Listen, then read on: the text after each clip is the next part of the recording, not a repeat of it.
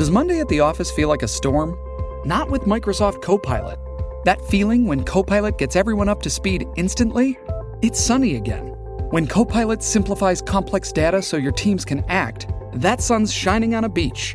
And when Copilot uncovers hidden insights, you're on that beach with your people, and you find buried treasure. That's Microsoft Copilot. Learn more at Microsoft.com/AI for all. Survivor 46 is here, and so is On Fire, the only official Survivor podcast, and we have a twist this season.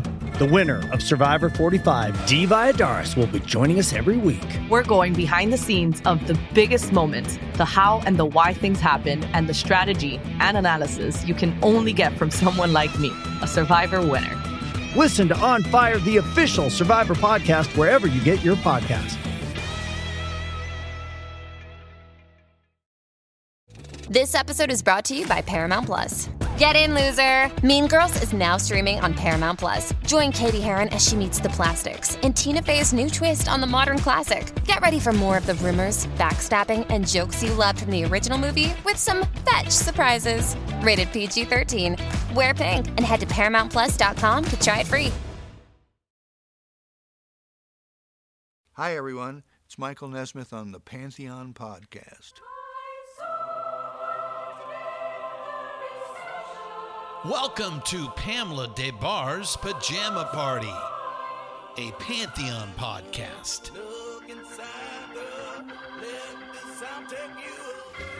Music, culture, conversation, and good old-fashioned rock and roll. So now, I give you Miss Pamela and her Pajama Party. Today I have a very special guest. I'm kind of beside myself here.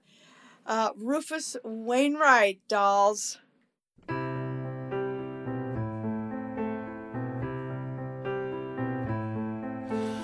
Heard there was a secret chord that David played and it pleased the Lord, but you don't really care for music, do you?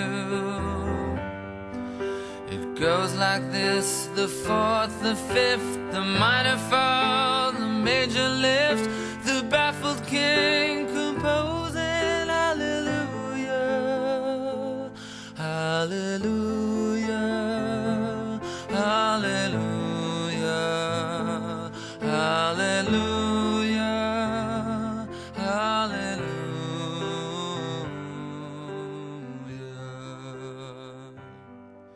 Your faith was strong, but you needed proof.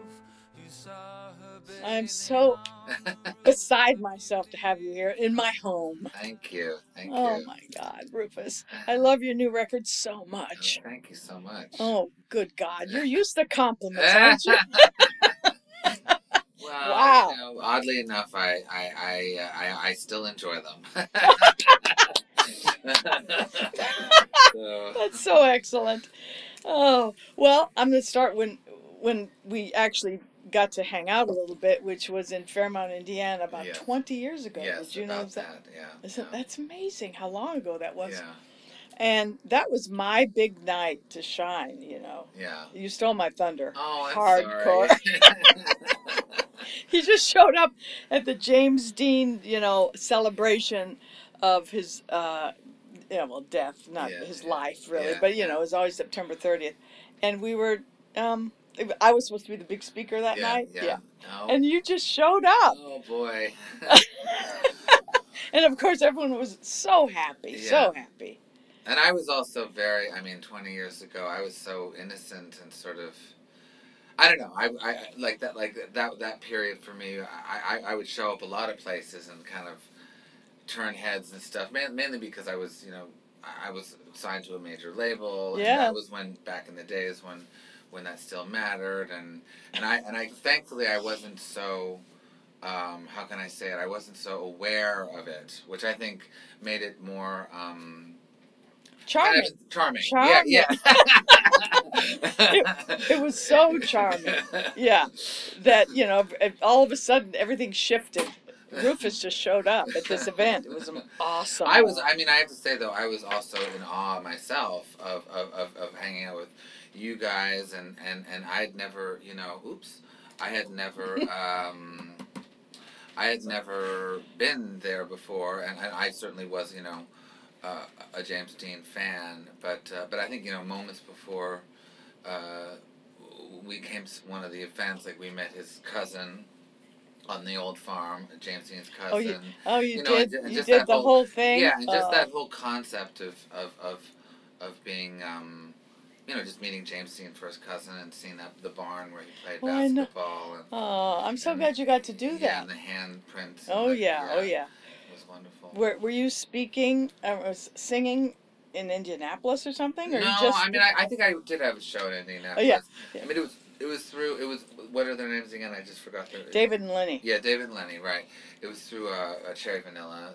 Okay, right, of course, yes. She introduced me to them, and then, I think I was doing a show in Indiana, and I had, and it is such a magical spot. How is it now? It hasn't changed much. Wow, that's good.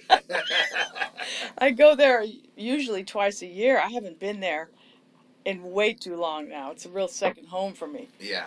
I've promised Jimmy that, if I can afford it one day, I'm going to get a second house there. Yeah. I am so attached to him. I understand. Let me tell you just one thing. Yes. Dave and Lenny at the yes, gallery, yes. they're still there taking care of that, yes. Living that. And Dave has a new book out. Yeah. You should get it from the gallery. I'd love to. And I got to marry them. Wow. I'm ordained. That's amazing. So, and they've been together almost so 40 years. Incredible. And that is so great. Like 8 years ago, we went to, right when they could do it, we went to Niagara Falls in New York, and I got to marry them. That is so amazing. And it was the best moment ever. One of my favorite, all of our favorite moments. And they're in good health and stuff. Yeah. And everything. Yep. How did you decide to love James Dean?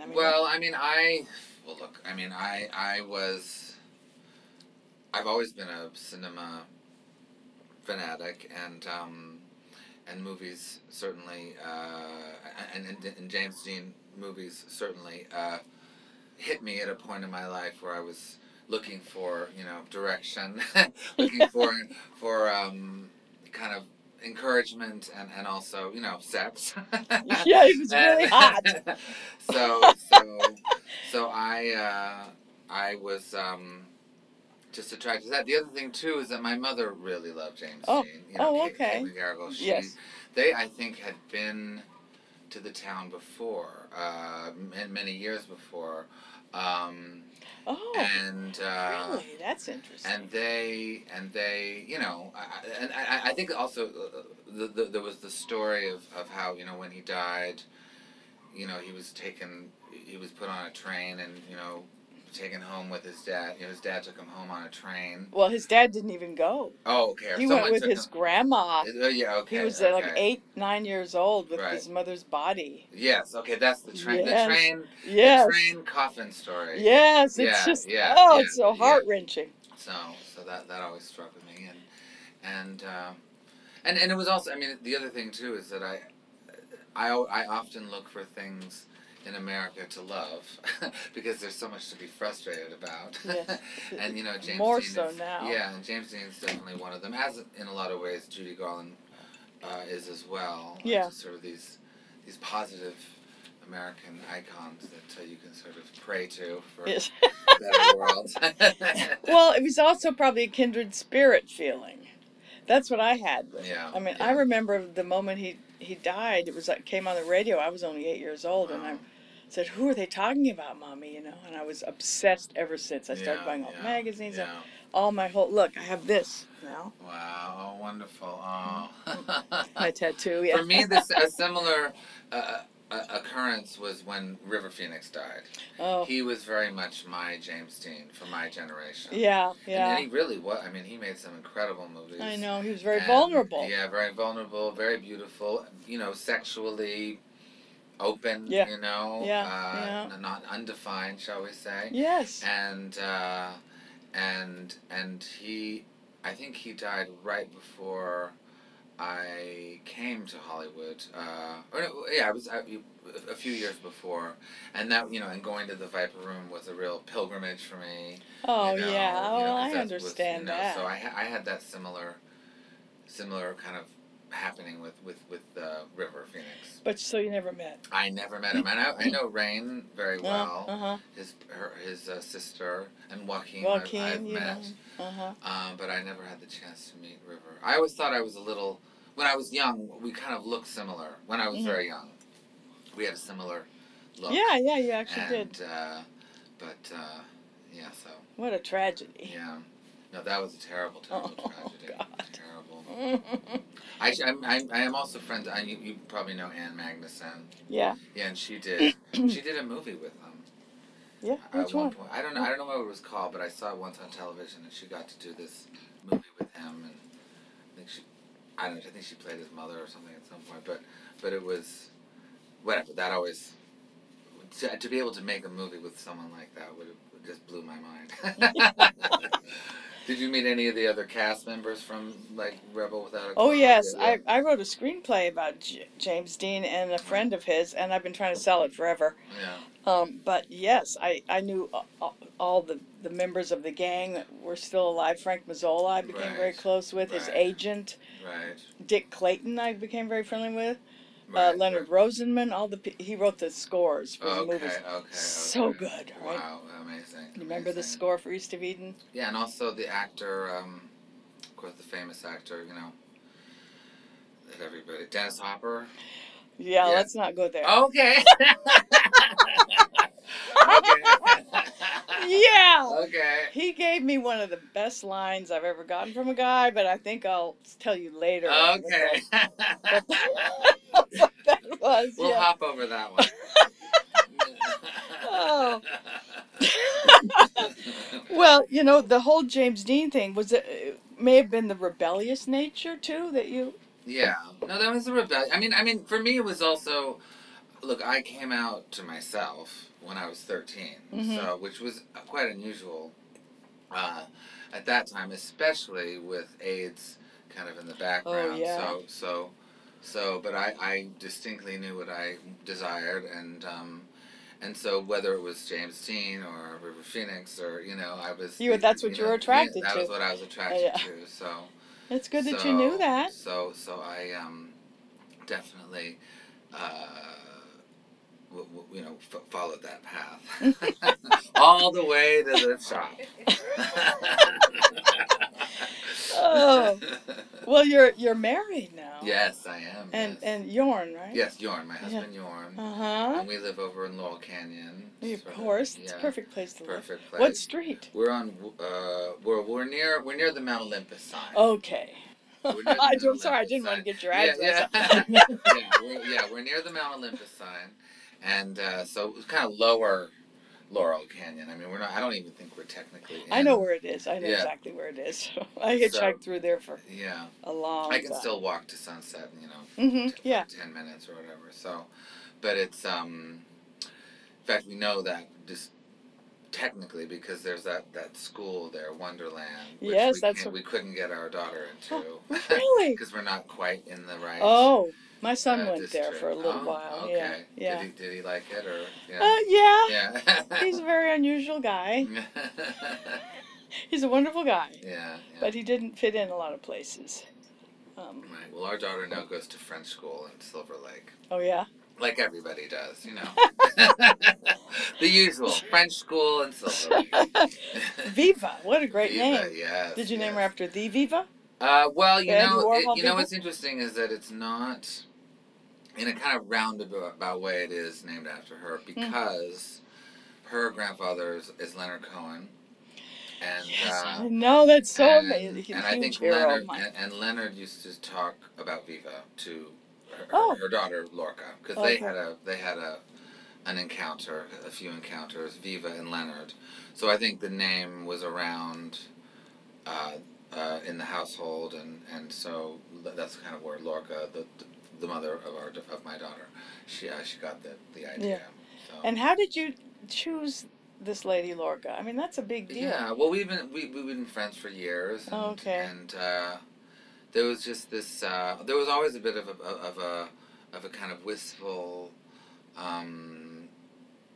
strategy to, maybe have a kid together. This is something that she was very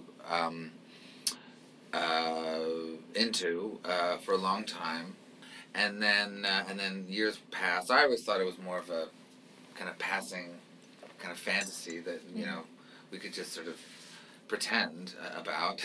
Yeah. But then my mother Kate she got cancer, and she became very, very sick, and as her health diminished, Lorca wanted more and more to do this, because I think her father's health was declining, and it's just all the stars aligned. Yeah. And it's like, well, what the hell? Let's just do this. And sure enough, it worked. Everything worked. Good. And we have this beautiful daughter, Viva, now. I know, she's 10, right? Yeah, she's 10. Yeah. I love how you always write about her on Facebook and all the funny things she says. Yeah. No, she has. She's real witty. Right? Yeah. I don't anymore, actually. Oh, really? What happened? Because I did for a long time. Yeah. But she did catch wind of it at one point, and she was like, "Don't ever do that again." And she was just in one of those moods, one of those ages when she just. Well, she's coming into her own. Yeah, and so I don't at the moment. I might again, but I got a lot in there, and I have to say I have to say that the stuff that I got in was from that particular age. That is unique and sort of, how can I say this? There's an innocence to it and a purity. To this around 4 to 7, where kids say things that are so wild, and it's not like that anymore. She says amazing things too now, but I'm sure there's this strange thing at that very. Well, that's also about privacy at this point too. Yeah. I remember when my son felt that way. Yeah. So there you go. Now you came from a very interesting, obviously, background. Everybody knows who your parents are. Yeah. Was there a time that you rebelled against the music industry, or did you or music world, or did you? I mean, arguably for me, my rebellion became what was rooted in my passion for opera, because I at around 13, around the time when I was coming out and so forth, and AIDS, as I said, was everywhere. I was drawn to opera suddenly. Like, I just heard a few recordings, and it became this obsession of mine, and that was in a lot of ways, though I don't think I was doing it purposefully. I still adore opera, but it definitely flew in the face of what my parents, who were baby boomers and were folk musicians, and who were trying to part of my dad was at Haight-Ashbury and everything, so it's sort of it was their parents' music, so so that was a nice way to rebel. And you've written 2 operas, right? Yes, I've written 2. That's just. Where does that kind of smarts come from? Hopefully on my way to writing a 3rd. I have a meeting. I don't know what will happen, but with the Paris Opera in the summer, I'm going to go to Paris, and we'll see if they'll you wear so many hats. What's your favorite hat? Thank God I have a big head. Oh, so wonderful.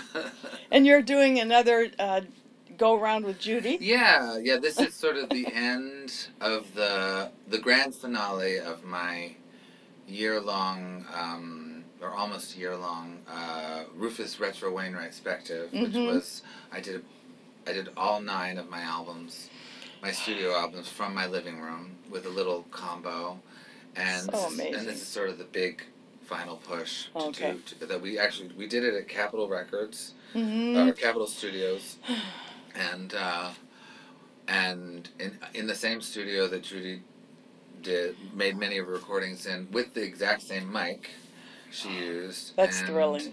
And my special guest, because for all of these gigs I would have certain special guests, like one audience member who would come, either be there in person or virtually, but but this time was Renee Zellweger is our guest, so I sang to her. Oh, wow. Of course. And we, that makes sense. Yeah, and we had fun. we had fun. Oh, wow. And it's coming out June 10th. Yes.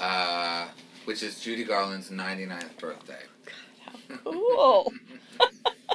Wow. So all during the pandemic, you were very busy. Yeah. Well, I have a German husband. Yes. Who will not tolerate, slovenliness. You know, and I look. Usually, it's kind of, how can I say it?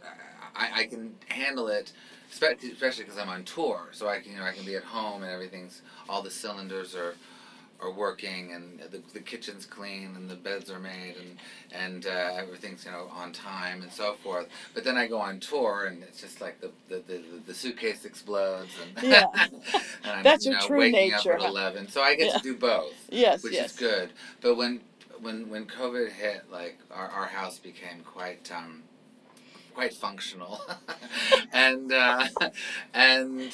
what can I say? It kind of, I wouldn't say it saved my career necessarily, but it certainly aggrandized it, and made it more, kept me current, kept me. Yeah, you made sure of that, or maybe you and Jorn made sure. Yeah, no, of we that.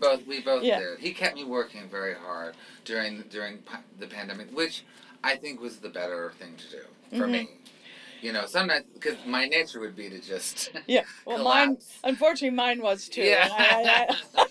And I didn't have a Jorn there saying, So I watched a lot of TV. Yeah, so I mean, we watched a lot too in the evenings, but it was definitely, I feel very lucky to, though at times I wanted to wring his neck. Yeah. But in retrospect, we actually accomplished a lot. I actually garnered quite a few fans from just focusing on so many people internet. were home watching. Yeah. No, that really helped. It was an opportunity. Yeah. For sure. But now you're also in July, aren't you going out on the road? Actually going on the road? Yeah, well, we're going to Europe, and because we have a place in Berlin as well that we want to spend some time in. I have a couple of shows in Spain, in Switzerland, one in England. It's sort of the remnants of a tour that had to be canceled a while ago. Yeah. But then, in earnest, I'm back on the road in September. Okay. In fact, I'm playing the Greek in September. So.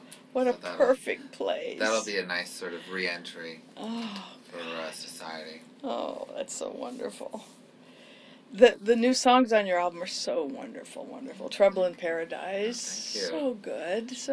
That's actually about Anna Wintour. Oh. Yeah. Okay, I was going to ask you about it. Yeah. Okay. Yeah, no, I did this, it's a loving song. I think. Maybe you don't use the word loving with Anna Wintour in general, but it's an affectionate portrait, I think. But there are these fashion designers named Victor and Rolf, who are these wonderful Dutch designers, and they wanted at one point to do a musical about their life. This was a few years ago, and they wanted me to do the music, and so I came up with a bunch of songs, and then of course I said, well, if it's a fashion musical, you have to have an Anna Wintour character, who's sort of hovering about, ready to sting, and then at first they were like, yeah, no, of course, so that'd be great. So I kind of plunged. So I wrote Trouble in Paradise for that, with her in mind, but for this character, kind of like a Cruella de Vil type figure. And then as the time progressed, eventually the Victor and Rolf were like, I don't know if we can do this musical. And I was like, why? They were like, well, we don't want to upset Anna Wintour. and they actually were very honorable. They said, we realized that, and it was an interesting moment, because they said, we realize now that fashion is kind of the polar opposite of theater, meaning like fashion, like you have to please the customer or the or the establishment. Like, you have to make something that's going to work, for the main street. Whereas with theater, you have to challenge it. Mm-hmm. The point of theater is to rebel against the establishment and against society. Whereas fashion is, you have to kind of appeal to it. So yes. So they decided we're not really cut out to make a musical at the moment. Well, they might at some point, but so that's where that song came. But the song came to be. The song survived. Yes. And she has heard it. Oh. She hasn't told me yet what she thinks. I don't know her so well, but we have friends in common, and I'm awaiting a verdict. I awaited verdicts. I have a copy of I'm with the Band here for you. I thought you might. Wonderful! I'd love that. And I awaited verdicts when I wrote about people. You just never know how they're going to respond. One of a Rolling Stone writer asked Mick what he thought of it, and he said, "I was there." Yeah. And I thought, that was a pretty nice thing to say. Yeah. I've been interested. I mean, you obviously know him more than I do. Well, I haven't seen him in a very long time. I had an interesting Mick experience where I've only met him twice. I'm quite good friends with Jane Rose, who manages Keith. Oh yeah. So I know Jane she's one of our dearest friends. Oh, so we're kind of more in the Keith orbit. I don't know Keith at all, but we hear a lot more about that side of the fence. And but with Mick though, I've actually met Mick twice, and one time it was at that club here, Brian Rabin's night that he used to have at the Standard. Yes.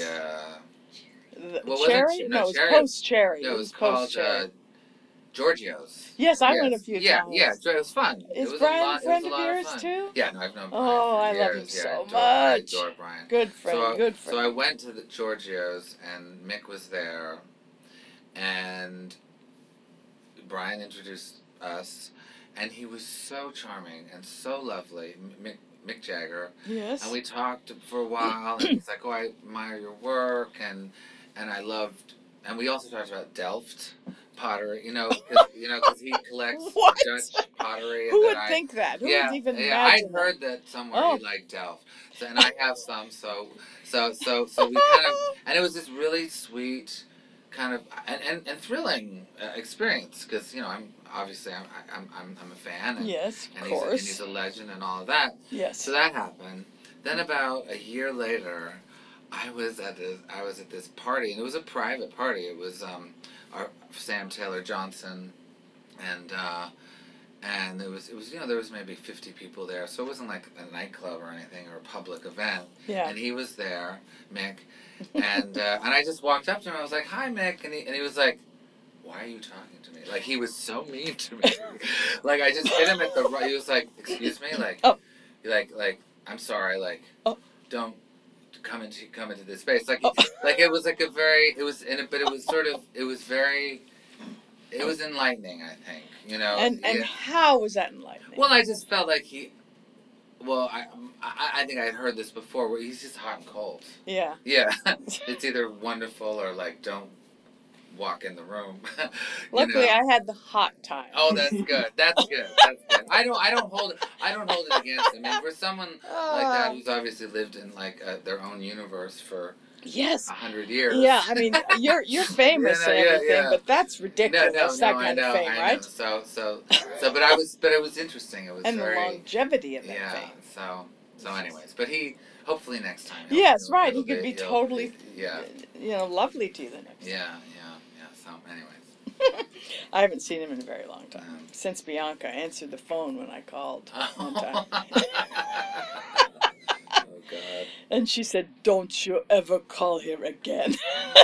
Okay. I didn't. There's also a wonderful song on your album called "Romantical Man." Yes. Is that about you? Yeah, that is a portrait of me. Yeah, so you're a romantic. Yes, very romantic. Oh, and that's actually sort of I tend to have geographically centric settings for my songs, and that one's very rooted in London. It's sort of a long walk through the city of London. You know, mentions Belsize Park. And, yeah, it's really beautiful. And other places. Mm-hmm. You know, so it's about London as well.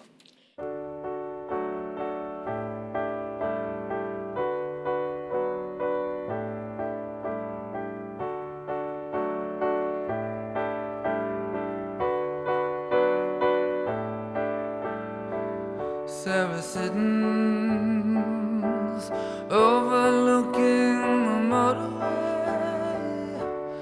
Paddington Green certainly isn't what it used to be. Got a feeling London is calling me, or could it be that I'm simply trying to run away?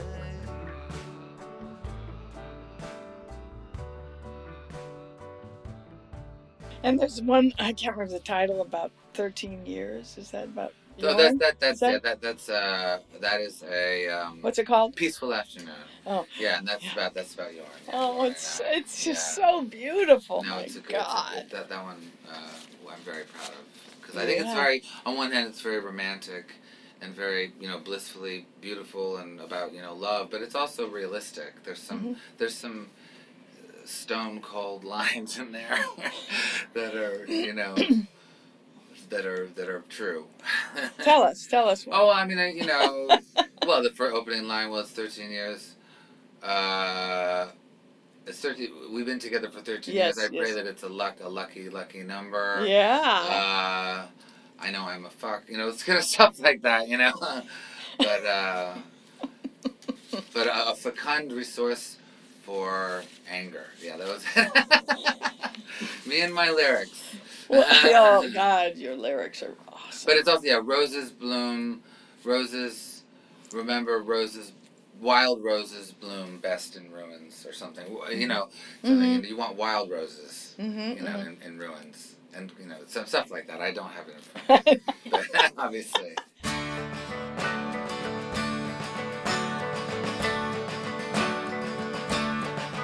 Well, it's coming on to 13 years together, babe. I pray that it's a lucky number. And although I know I brought you joy and happiness, babe, I've also been a fecund resource for anger.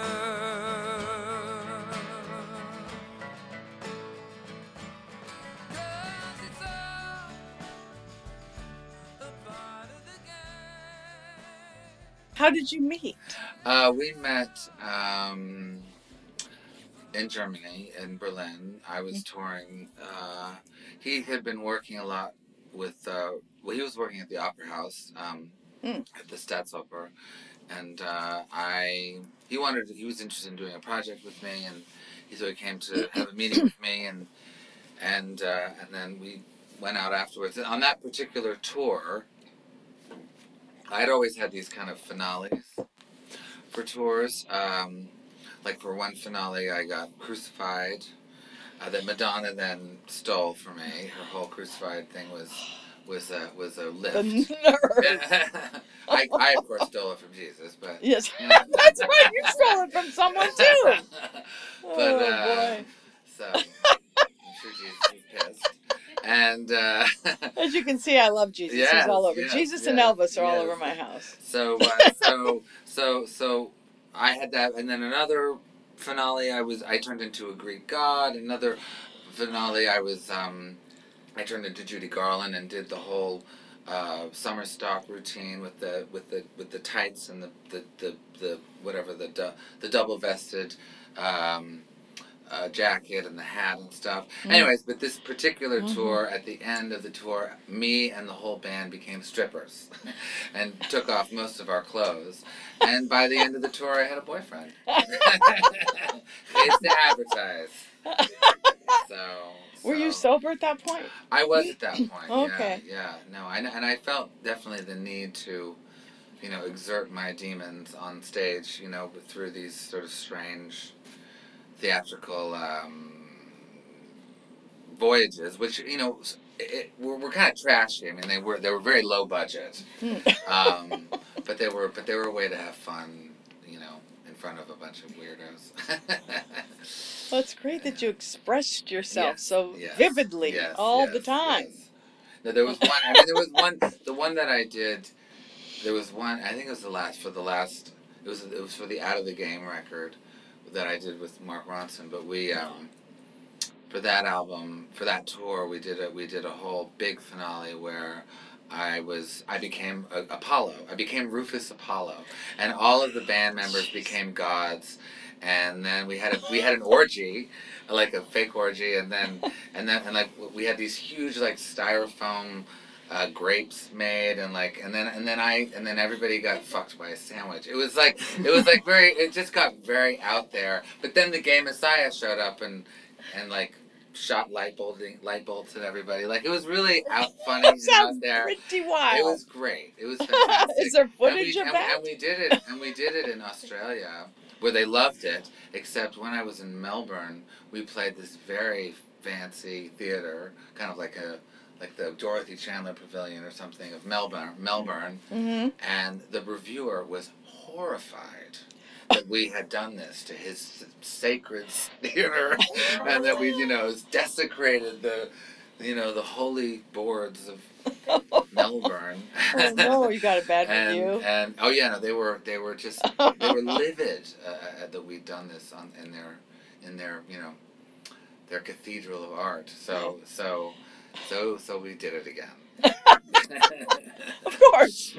Oh. So. Oh, but I have to say the funniest part though. Okay. Is that I have a very strong. I have a very wide fan base of different types of people, different ages, gay, straight, and so forth, men, women. But there is this hardcore female middle-aged fan base that I have, especially in Europe. That's and they're called the Ruffettes.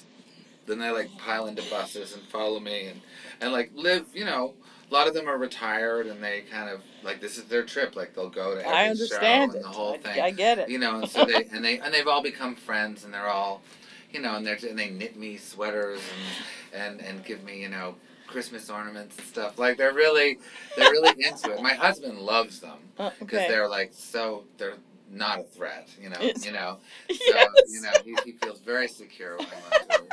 And but what ended up happening is that, and they always sit in the front row and everything, and there's about 30 of them, and in fact, the Ladies That Lunge is about them on the record. I was going to ask you about that. Yeah, that's about them. Okay. And because I adore their attention, but there are moments when I get a little scared. Well, how many come? Is it like a pack? Yeah, there are a pack of them. Okay. I mean, and it varies. It can be from 6 to like 36. Okay. It depends. But what's funny about that tour I was mentioning earlier, where we had the Bacchanalian orgy, is that I was expecting that like in every different town we'd have like the local, cute Italian guys, or maybe the Swedish, sailor types. I don't know, like I thought it would be like a variety of people.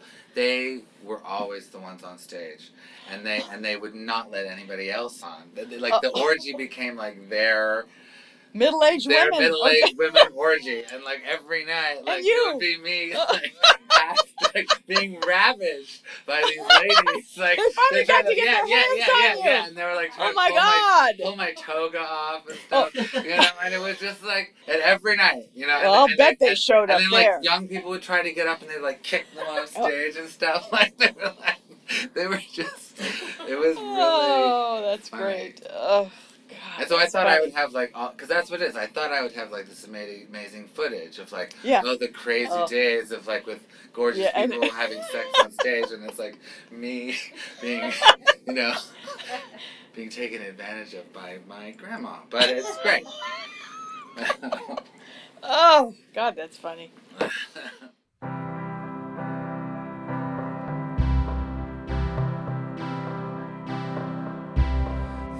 one's for the ladies that lunge, sponge your brow, clutch your remaining arrows.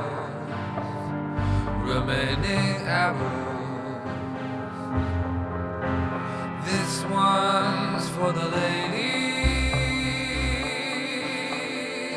that plunge, break your vow, leave your children. And how were you discovered? Was there someone well, I have a very, I feel, illustrious discovery story in the sense that, no, I mean, only because it involves, someone who to this day I am just amazed that he even exists, and he's a dear friend of mine, but he still works a lot, but when I was making music, my dad, Loud and Wainright, he was kind of concerned about how my life was going, because at that time I was drinking, I was partying a lot, and I was kind of hanging out in some strange circles, and he was concerned, and so he was at a dinner party, and I had this demo tape, and I guess he played it for some people, and someone said to him, "Oh, you really need to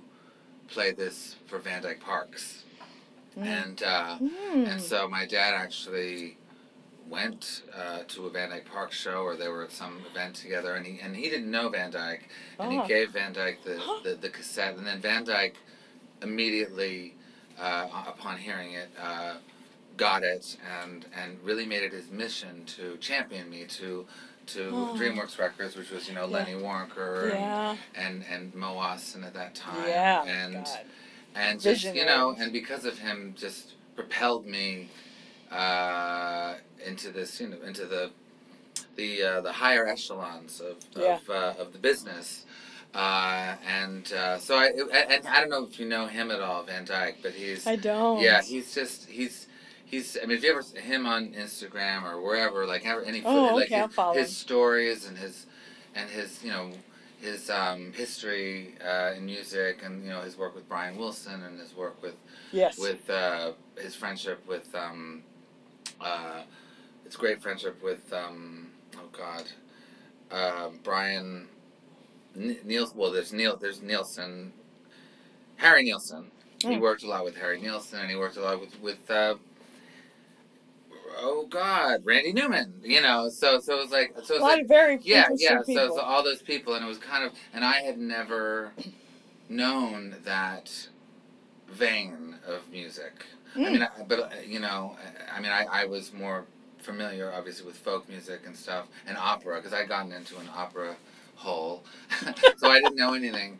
And then suddenly to just be not only introduced to Randy Newman and to Brian Wilson and to Harry Nielsen stuff, but to be kind of sitting around with Randy. I mean, Harry was dead, but I don't know. It was like coming back to a home that I never knew I had. Went through Van Dyke. So I love, so I feel very fortunate to have had him to guide me. And he's obviously still close with you? Yeah, no, I see him when I can, and he lives with his wife Sally over in Silver Lake, and he's just, I don't know, he's so charming, a real so witty, and a real kind of just a wealth of information, a walking library, and very Southern too, which it's nice. It's so rare now and so comforting to actually see someone from the South who's kind of nice. I know, especially now. And they exist, obviously, but that's become such a harsh place. Yeah, I know. Well, people just were able to crawl out from under their rocks because of you-know-who. Yes. And you were very vocal about anti-Trump. Yes, I was. And I love that. Yeah, because I am too. I was too. He's ruined the world. No, I know, and he's still trying. Yeah. But it is, I do feel that it was important to be anti-Trump, but now it's even more worrisome. I mean, because it's the whole party yes.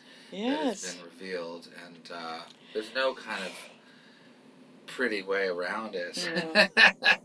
When when I was a kid, my dad was a Republican, my mom was a Democrat, and they voted. They didn't fight. It was that huge disparity wasn't there. That chasm, that exists. I had to say though, I mean, this is, and I don't think this pertains to when you were a kid, but when I was a kid, and I think especially after Reagan, a lot of these Republicans now who have come to Jesus. It's so fake. Right now, it's so fake. I mean, it's like you didn't see any of this happening during AIDS, during Iraq. Of course. During it's always the tax cuts. I mean, there's a. I think they honestly are remorseful about what's happened to their party, but it's too late. But it was happening a long time ago, and. I guess Trump just brought it really went to the wide open, where everyone can see it. It was a lot of hidden stuff, with Reagan. And people still adore him. Why? Yeah, well, there was still this strange. There was still this. There was a kind of a strange. How can I say this? A strange, almost like iconic. Photograph or something that people would just believe in and sort of gravitate towards. Yes, and, exactly. And it was all fake. Yeah. And poor Jesus, he has nothing to do with this shit. I mean, he must just be pulling out his hair. Yeah. It's because I'm a Jesus nut. Yeah. I have the real thing, the real one. Not the guy who rose into the air, but the teacher, Yes. So many beautiful things he had to say. Yeah, he was a keeper. Yeah, yes. Yeah, a long time ago, and people still talking about it. It's really amazing. So you're obviously really spiritual. Yeah. And you have a real depth. And did that come from your parents, or was that you've been a seeker? Well, I actually, my mother was an incredible musician and an incredible poet, and also had lived a rather, I wouldn't say she had a hard life, but she struggled with certain things, with her temperament, shall we say. I mean, I wouldn't say she was depressive necessarily, but she was definitely,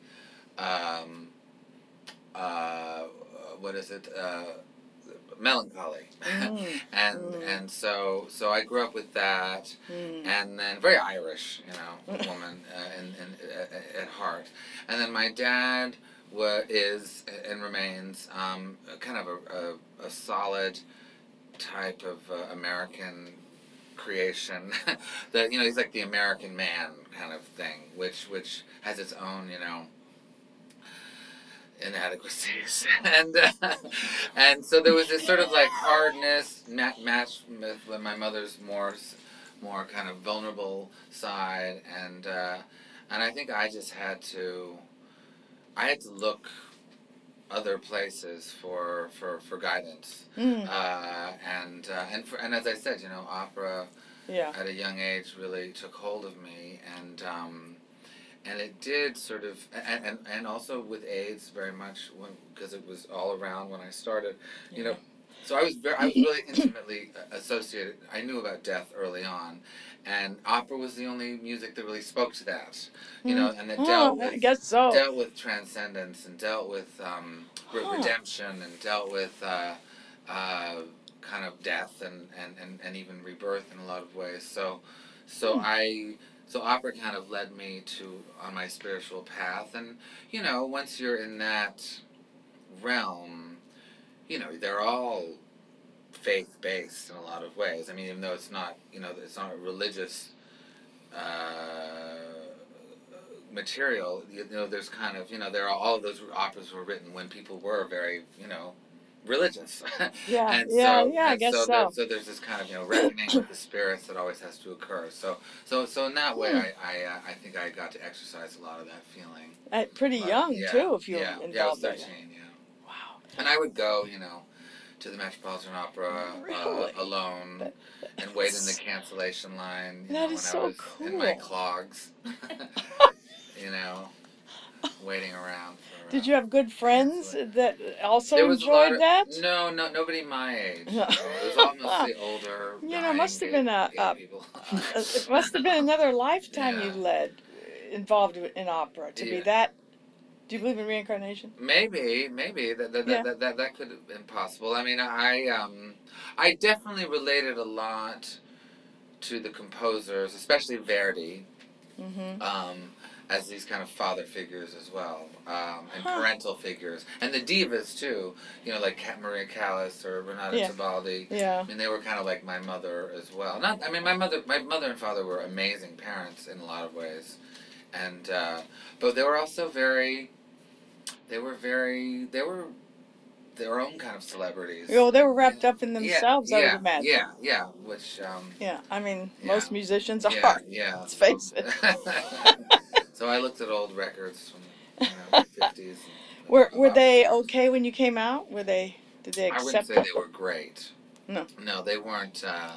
My dad kind of threw up his hands and just didn't know what to do. Well, the one thing that my dad did, which was good, is that he kind of pawned me off to some of his friends who he thought would be more able to help me out.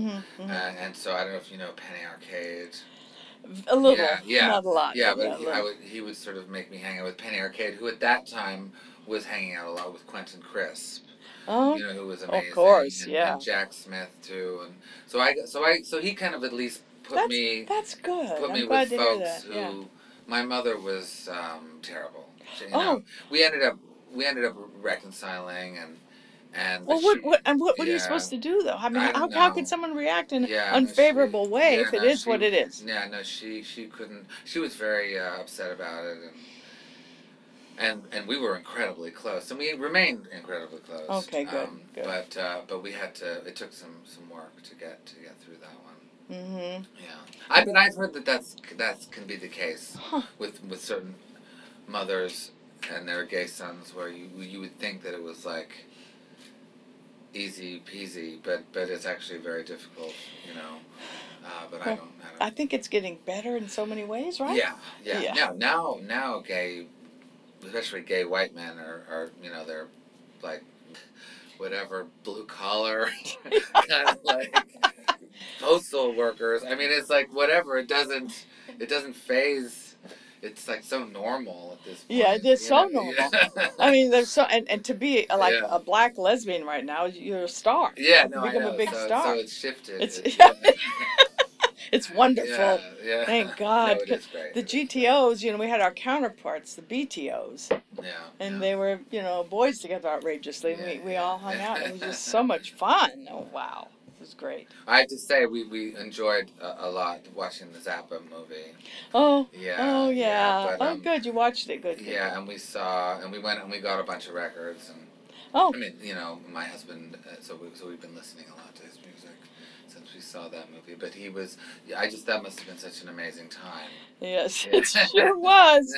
It was kind of unprecedented. Yeah. And to be right in the thick of it, right in the middle of it, and just being what it was as an entity it's impossible. But it's also, but he said something recently that I think is so apt. I mean, he didn't say it recently. I heard it recently, or it was filmed years ago. But he said the major problem with America is there's mental health.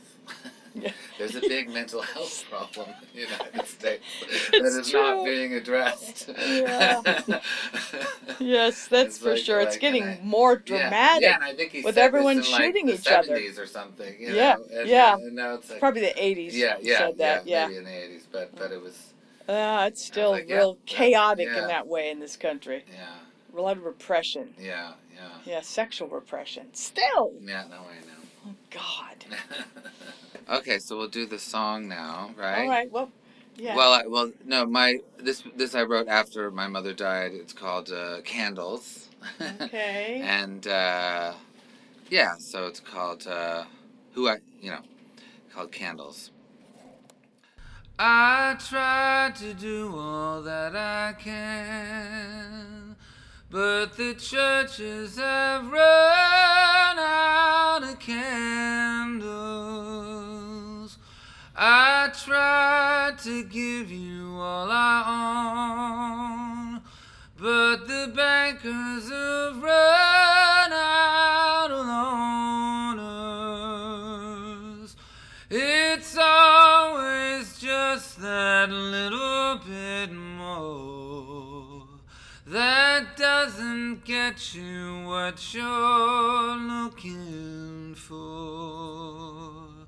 I tried to block the cabin door, but the churches have run out of candles.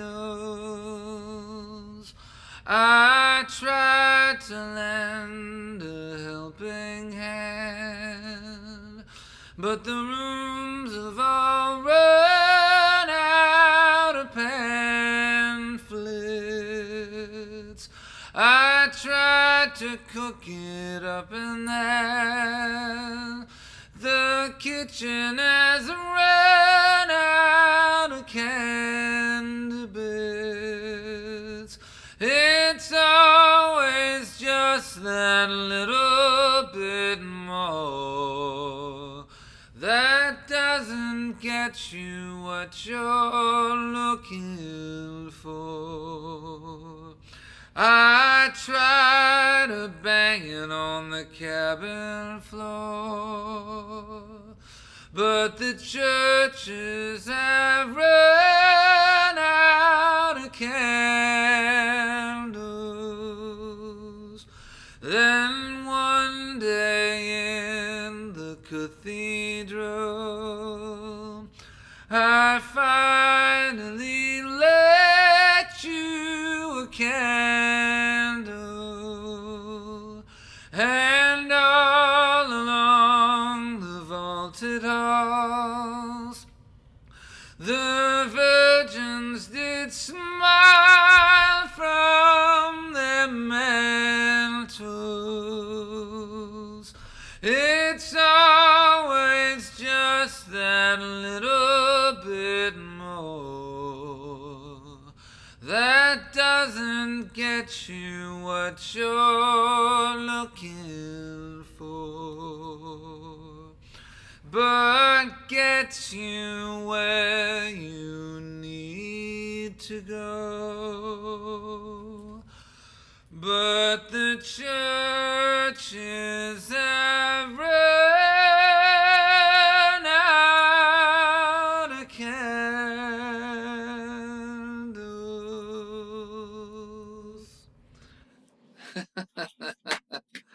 The end. I knew I was going to swoon. That's just that's so divine. And the way Pico came up. I know, very cute. I know, no, that was very deep that the cat wanted to be with you. Oh, very, very deep. It was my mom. Yes. Coming over. Did she love cats? No, actually, she could be a cat now. Yes. No. Oh, that was so beautiful. No, it was an interesting. It was my mom, as I said before. We had difficulty around coming out, but where that song kind of emanates from is that when I did finally come out to her and I was 18, I said, I knew I was gay from much earlier, but I did come out to her, and we were in Paris, and we'd had kind of this amazing. We had this amazing day together in Paris, shopping. I think we went to Jean-Paul Gaultier, and we to the Louvre, all these places, and then finally, at the end of the night, we were actually sleeping in the same bed, and I said, Mom, you don't love me. And she was like, what? What are you talking about? And I kind of like stopped her in her tracks. I said, because I'm gay.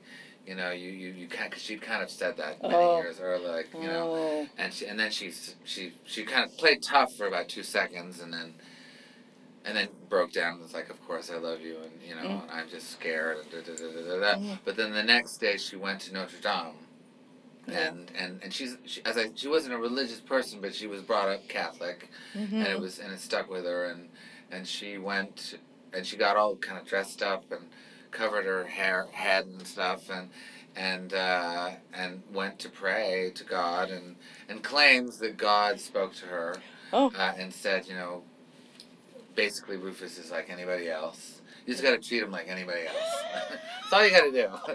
He's just a person. He spoke to her. Yeah, good. Yeah, and sort of, and that he's no different from any other person. That we're all the same.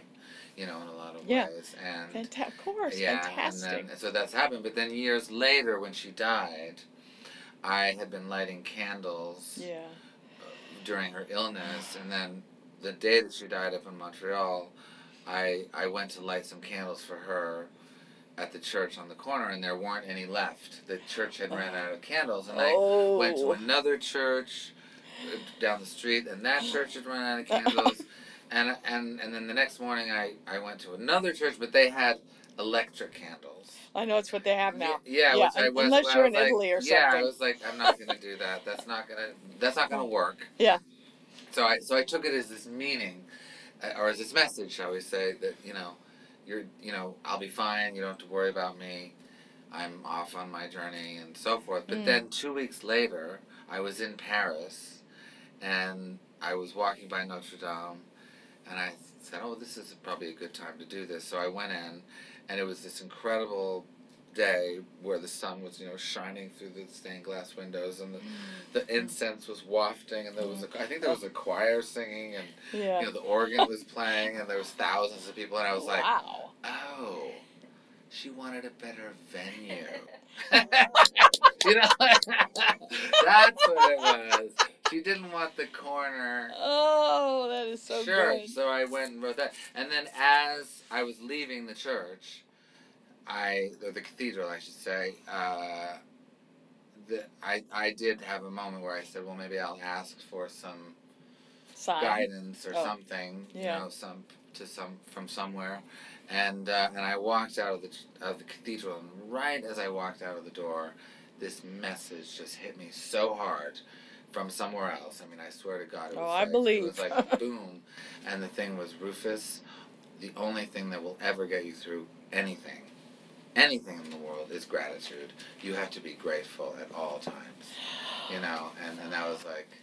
same here. I feel the same, of course. So I'm always, yes. So gratitude is the most important thing. I feel so kindred with you. I'm the same. So the song came out. So I wrote the song. So beautiful. I'm curious about Hallelujah. Yes. How that came to you. You knew Jeff Buckley, right? Well, I mean, I knew him briefly. Okay. Not that well. But Hallelujah was that I didn't know the song at all. Oh. I didn't even know Jeff Buckley's version. Oh, which is my favorite version. But then Shrek was being made, and it was being made by DreamWorks Studios. And that, which was at that time was connected to DreamWorks Records, and there was a kind of deal where all the artists would be DreamWorks artists on the soundtrack, and I was picked for that, and I just kind of threw it off one afternoon. Oh my gosh! And it was just one of those funny little things that you do. And who would? That's surprising. Yeah. Because it's everyone's favorite version. Let's face it. Well, me and Jeff and I. Yeah. Okay, it's my favorite. Oh well, thank you. Because I love Leonard Cohen. Yeah. I got to buy him his first Dirty Martini. Did you know Adam? His son? Yeah, no, I know Adam very well. Oh, please give him my love. I haven't talked to him in ages. They were in Australia quite a bit for I used to go to all of his shows, and Yeah. I got to meet his dad that way, and we traded books, and he read the books and gave me the most amazing compliments. I was just beside myself. Oh, wow. But one night I got to buy him I ordered one. Adam would sit us at his table, and was this at Largo or? Yeah, this was at Largo. Yeah. And I ordered a Dirty Martini, and he said, "Well, I've never had one of those." I said, "Let me buy you one." I got to buy him his first one. I know, it was really thrilling. I wish I'd come across him when I was younger. Wow. So, well, should I sign this one here? Yes. But while you're signing my record, yes. And my son is crazy about you too, and he wants you to sign on this somehow, or under it or something. Okay. Got it. And thank you so much for coming out. Yes. No, thank you for having me. I mean, I really appreciate coming to Reseda. I'm in contact with Moon and stuff. Yes, I love. She's like my goddaughter. I've known her whole life. Yeah, come see our place. I'd love that, Rufus. I know we talked about that right before COVID. Yeah. But I would love that. We'll figure something. Well, let me give you my book. Okay. Yes, please. I'm gonna sign it. Yes, you better. Well, Rufus's Uber's about to come. Yes. So thank you, Rufus. Thank you. I'm gonna give you a big Pamela. hug. Okay. Bye. Bye.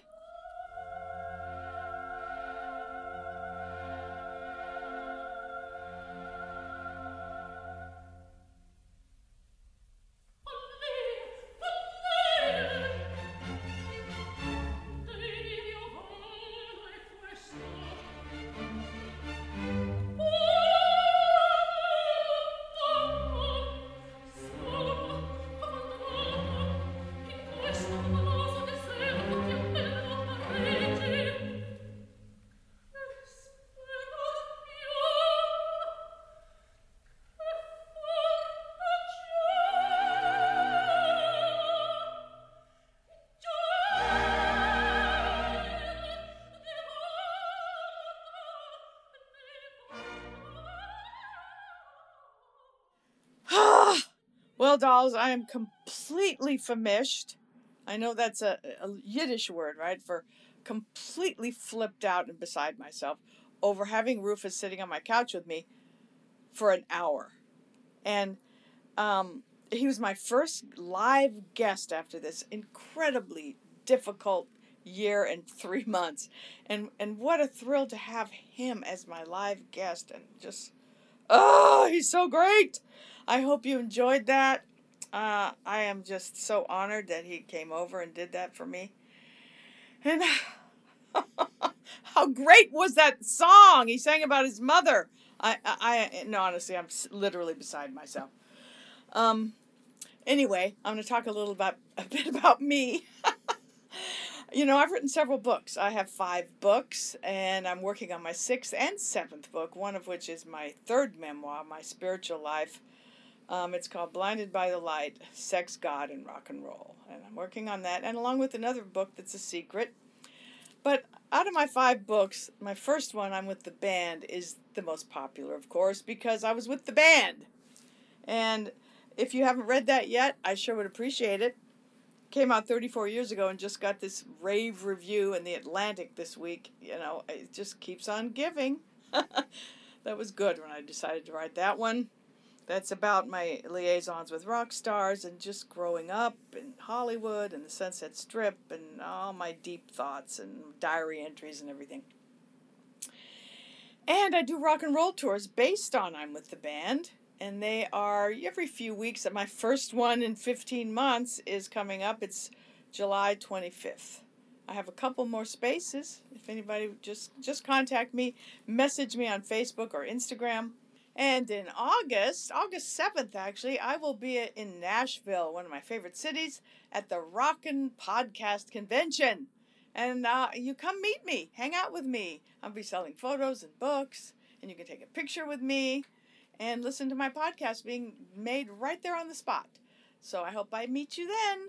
And my website is about to launch. That's sold out. I'm having a launch party, and that is PamelaDeBarOfficial.com. It'll be up in a couple weeks, so you can buy photos and T-shirts eventually. And anyway, thank you for listening. I love Pantheon podcasts. We have a lot of amazing podcasters, all music related. So listen to all of us. Just put your headphones on and fall asleep to us all, okay? And thank you for listening. And please go buy Rufus Wainwright's new album, Unfollow the Rules, which is what he's always done and what I've always done. Bye. You've been listening to Pamela DeBar's Pajama Party, produced by Aaron Alden and Christian Swain. All sound design by Jerry Danielson and Busy Signal Studios. Find Miss Pamela at Pamela DeBar on Facebook, Instagram, or Twitter. Find all the Pantheon podcasts at pantheonpodcast.com or wherever you find great podcasts. Find us on Facebook at facebook.com/Pantheon Podcasts, Rock and Roll Archaeology on Instagram, and Pantheon Pods on Twitter.